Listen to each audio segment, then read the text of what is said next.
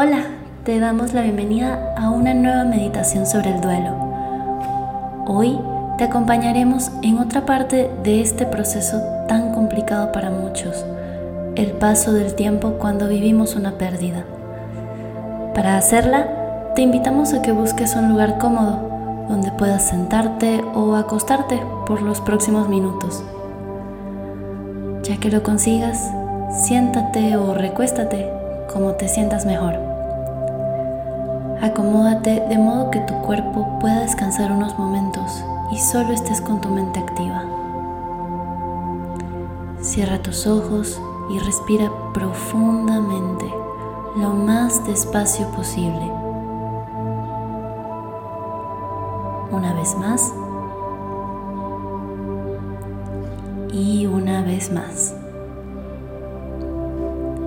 Continúa con tus respiraciones largas y prolongadas todo el tiempo que necesites, hasta que sientas que tu cuerpo y tu mente están relajados.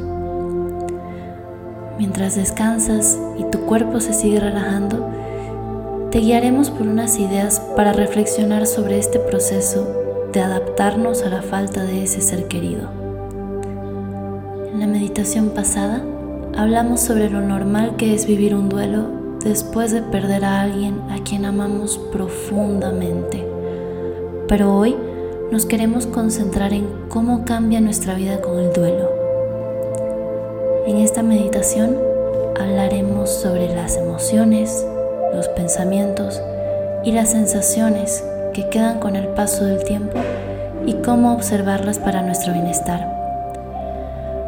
Algunas personas dicen que el verdadero proceso de duelo se lleva no al poco tiempo de la partida de algún ser querido, sino en todos los momentos que nos lleven a un recuerdo o una emoción donde esa persona estuvo o estaría. Hay momentos en los que creemos que estamos bien y podemos seguir con nuestra vida como si nada hubiera pasado, pero llegan las fechas importantes y las heridas que creíamos cerradas se abren. ¿Te ha pasado? Llega un cumpleaños, un aniversario o incluso algo no tan personal como las fiestas de fin de año y la imagen de otros con sus familias y sus seres queridos te hace recordar que a ti te falta alguien. Sin importar lo que digan otros, es normal que estas fechas despierten emociones que creíamos superadas y todo lo que podemos sentir es válido, porque es una situación que nos hace revivir una época que no necesariamente fue agradable. ¿Recuerdas alguna vez que te hayas lastimado y que, de repente, con un movimiento cualquiera, la herida se reabriera un poco?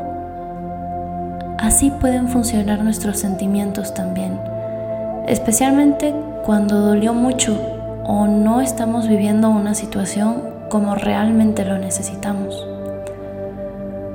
Como no hay una forma específica de vivir una pérdida, tenemos que encontrar la que se adapte mejor a nuestro caso.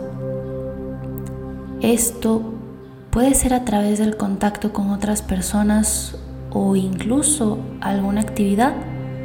Por ejemplo, lo importante es que todas estas estrategias tienen que estar dirigidas a enfrentarnos a estos sentimientos, en lugar de hacerlos a un lado.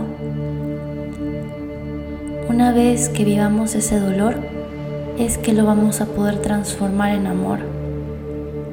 Si hoy no puedes ver las cosas de ese ser querido, ponlas a un lado y prepárate para el momento en que puedas hacerlo, trayendo al presente todos los recuerdos positivos que te puedan traer esas cosas. Es probable que pienses que es más fácil decirlo que hacerlo, y sí, eso es cierto, pero es algo que hacemos todos los días con todas las cosas que nos suceden. ¿Recuerdas alguna vez que hayas pasado vergüenza y hoy la recuerdas riéndote con tus amigos o alguien en particular? Algo así también puede llegar a pasar con el dolor, siempre y cuando estemos dispuestos a sentirlo por el tiempo que sea necesario.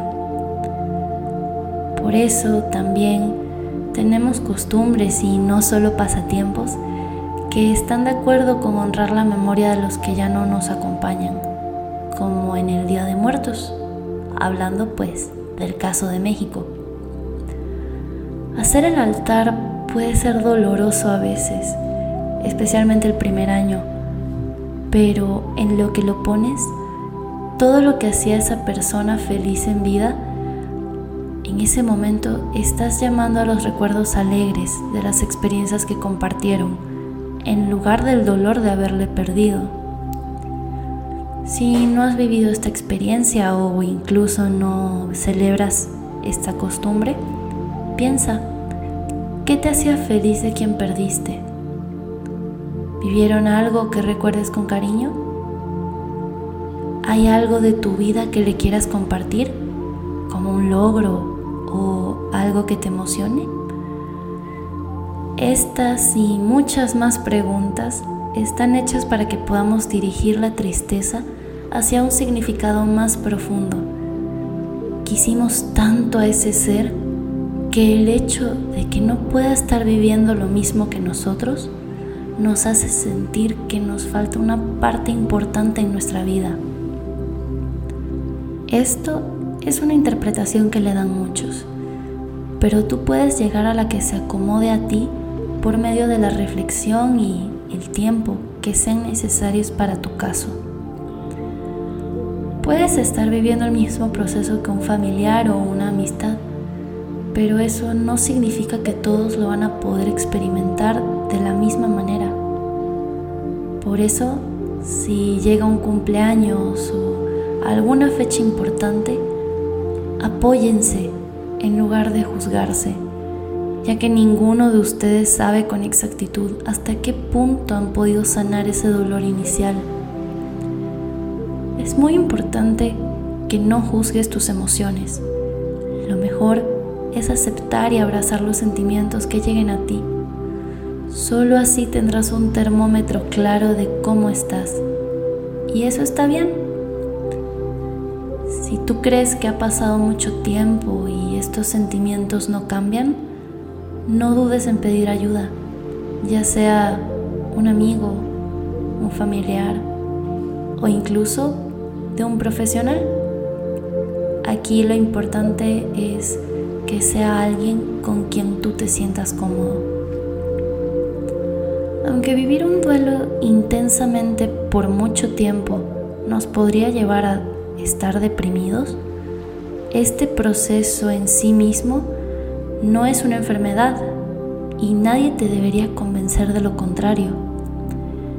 Experimentar tristeza y añoranza es normal, mucho más cuando perdimos a alguien que valía mucho para nosotros. Por eso, no temas expresar cómo te sientes ante las fechas importantes, sin importar cuánto tiempo haya pasado. Es válido que no quieras celebrar una Navidad o soplar las velas de un pastel, porque no hacerlo un año no significa que ya no querrás hacerlo en otras ocasiones. Un día, sin que te des cuenta, esos sentimientos cambiarán y te darán la oportunidad de vivir con una nueva perspectiva sobre tu entorno. Teniendo esta idea, te invitamos a que retomes la atención sobre tu respiración.